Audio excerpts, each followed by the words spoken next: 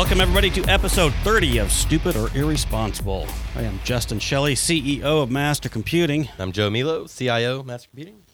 Joe, I think you were prepping for this question, and you know what's coming. What's the most interesting thing that's happened to you this past week? Well, I wouldn't call it interesting. We're in wedding season, so that's kind of been my whole life lately. So every weekend's going to another wedding. I got another one today. That was another one last weekend. Dang.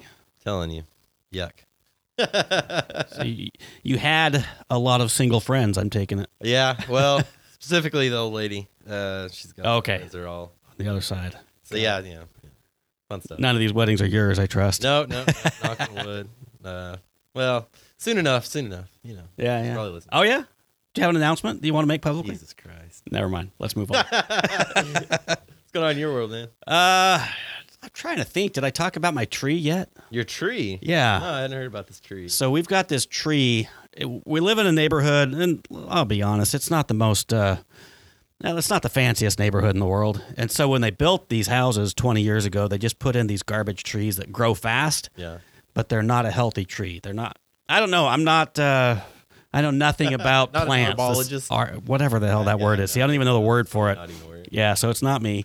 But maybe it was because of the ice apocalypse. I don't know. But all of these trees in our neighborhood died. Oh, no. Well, when I say died, the branches didn't come back this year with new growth on them.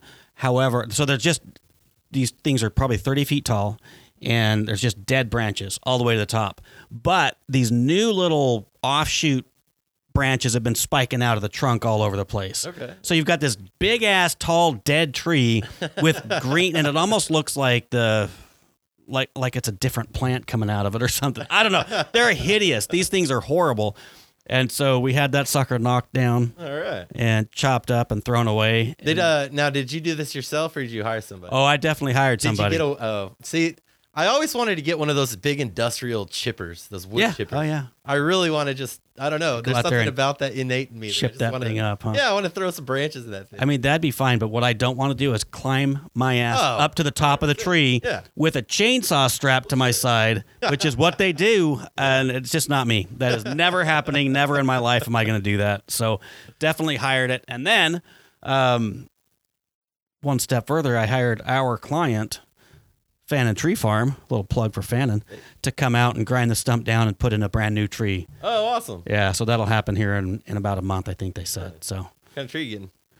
Yeah, you would ask me. I don't know. I don't know. I mean, if you could have said Douglas fir. Oh, great. Yeah. That's only because I know that name. It's an oak. No, I have no idea. My wife knows.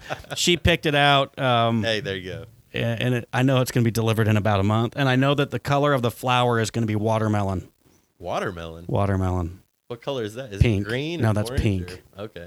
But they don't call it pink. They call it watermelon. Yeah. There was red, white, watermelon, and lavender.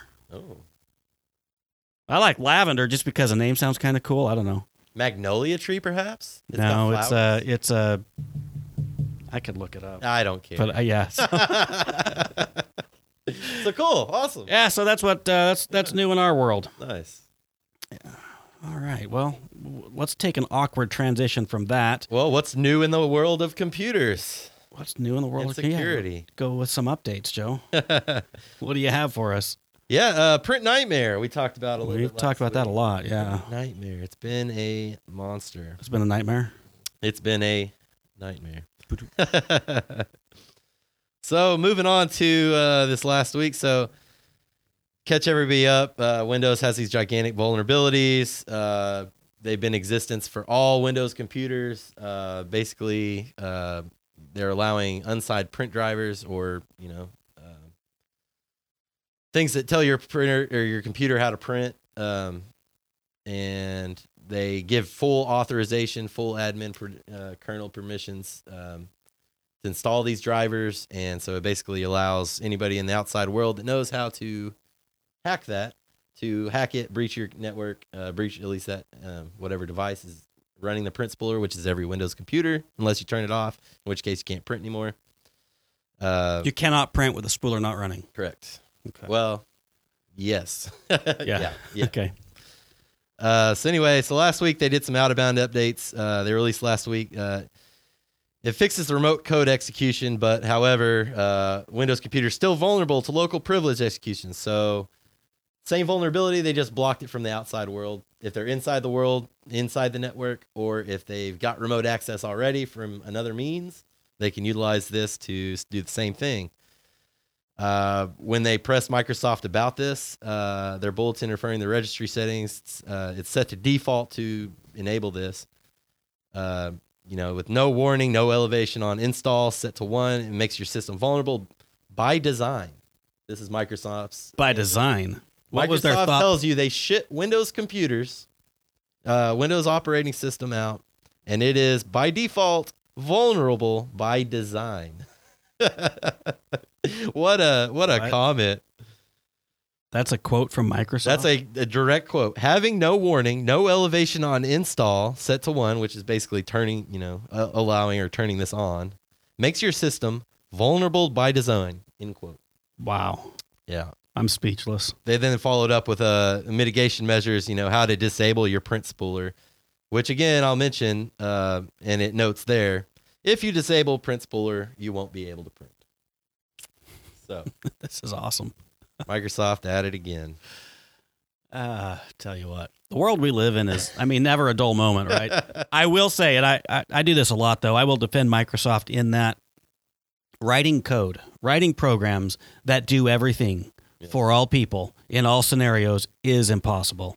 There is no way they can do this without vulnerabilities popping up. The fact that they do it at all, that a Windows machine can do all the things that it does, interface with all of this different equipment, it's a nightmare. Yeah. I've written code on such a small scale, and I got out of it because writing a program that was secure with my limited experience was beyond me. Yeah. When I started realizing that I was writing code that was vulnerable, I was like, holy shit. And I just got out of that world. Like, I'll just sit here and beat other people up for not being secure, but it is so complicated. So, I'll grant them that. Now, I don't like the way they worded that. By design. And that went through boardrooms and boardrooms to clean up how they responded. That's their official blog. That went through lawyers and law firms. And that's what they decided on. Vulnerable by design. Great catchphrase. I'm stealing this from another podcast that I listen to. They've been trying to find the catchphrase for Windows 11. I think they found vulnerable by design. Shit. Oh, man. All right. Well, go Microsoft. Where's Bill Gates when we need him? Yeah. Saving the world. Yeah, some. Building libraries, at least. Yeah. Hey, so I do want to move on to this week's security tip. Yeah, let's do it. Yeah. So today we're talking about email. It's not private. Be extremely careful. So never forget that email constitutes a legal record that can be admissible in legal actions in court. Not only in the courtroom, but in the court of public opinion. It's come up a lot of times in the news lately, specifically.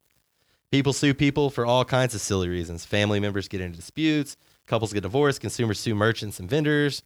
Can pursue delinquent clients. So whenever a lawyer is looking for damaging evidence, one of the first things they'll ask is for an email history. And deleting them doesn't always save you. No, it Just doesn't. look at what happened to Hillary.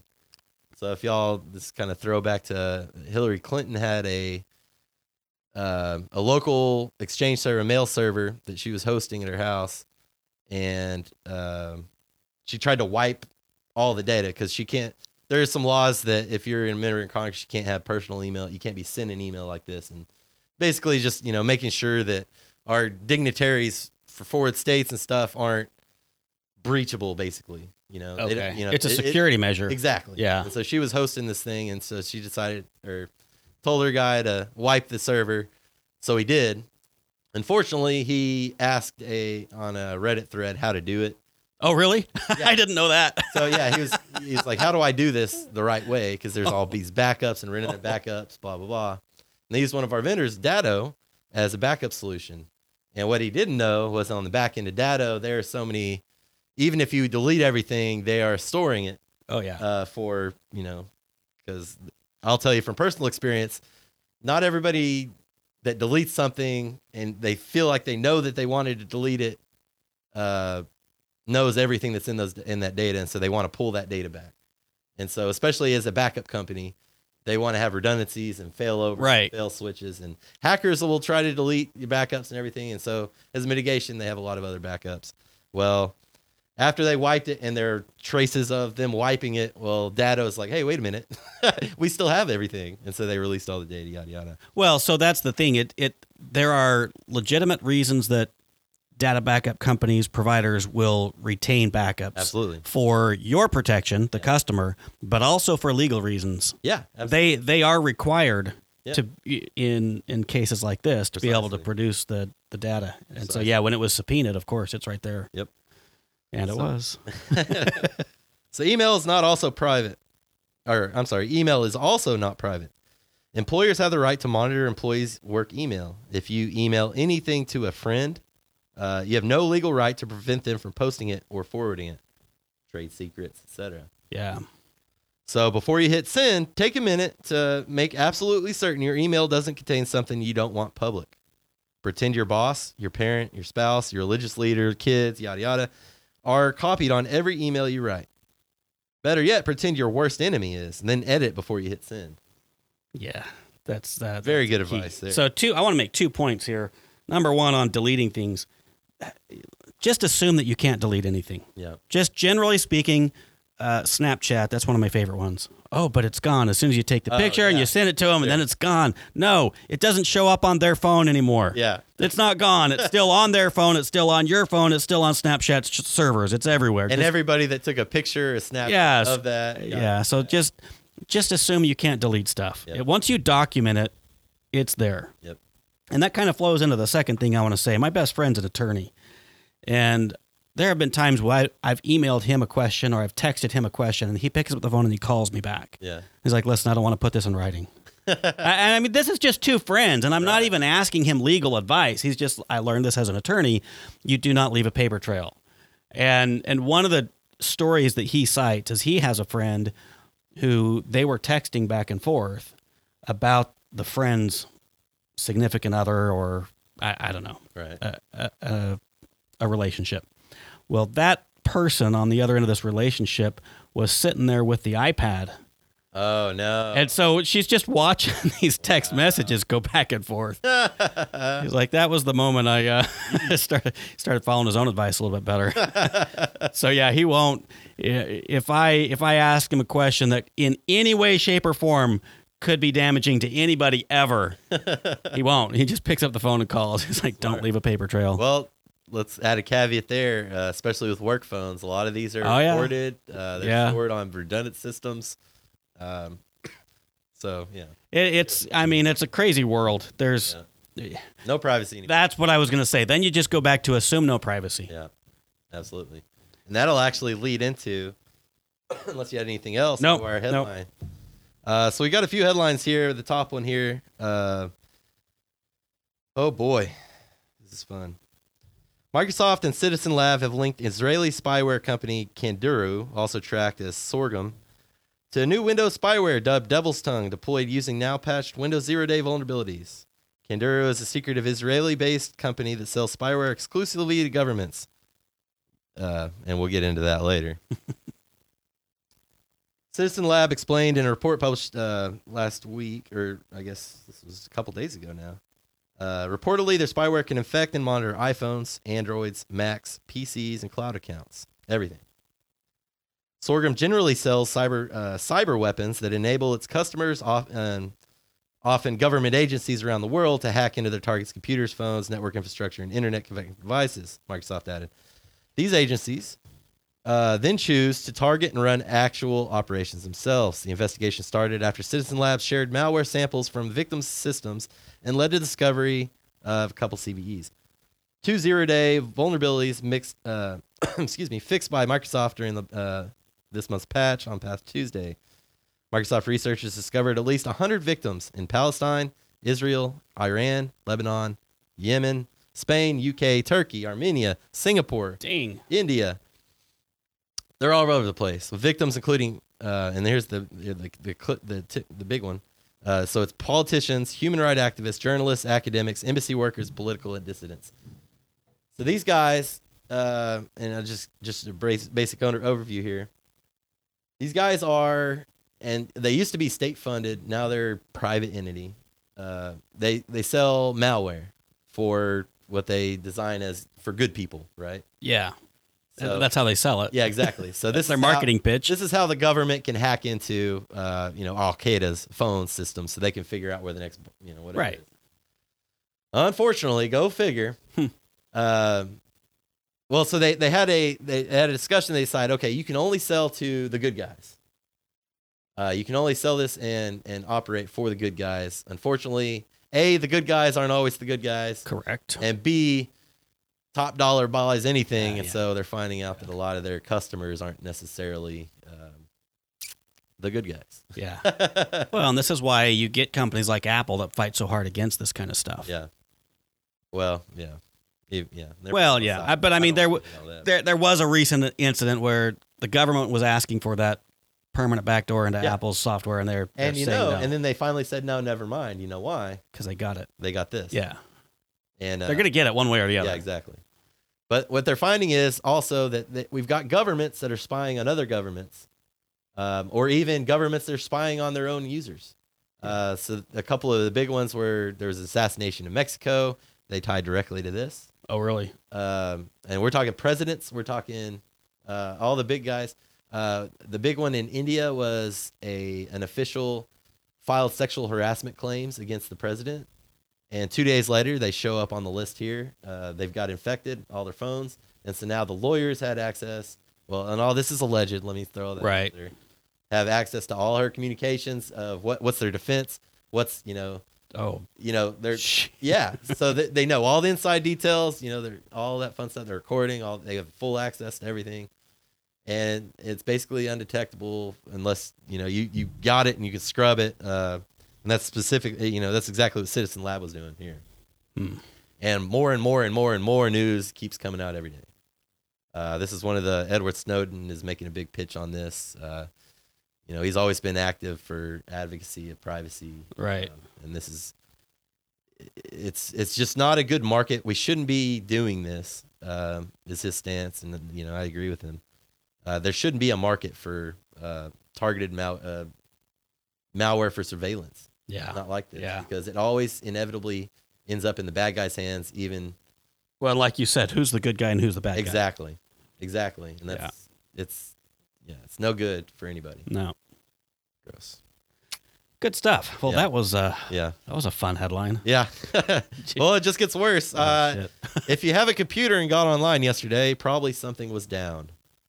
Akami, a name you've probably never heard of, they went down yesterday, causing a global outage to dozens of major websites and online services. I listed a few, but there are dozens.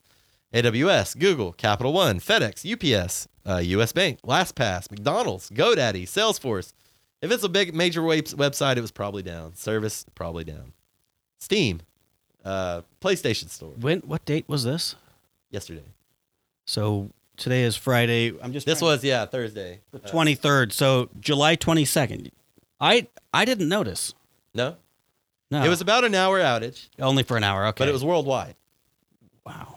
And it kind of gets interesting. The early statement, they automatically, without knowing anything, they said they can't underpin what's going on, but it's Edge DNS. So immediately they're blaming somebody else, not our problem. Yeah. Later on, they go and retract that and they say, well, we went ahead and rolled back an update and it fixed it.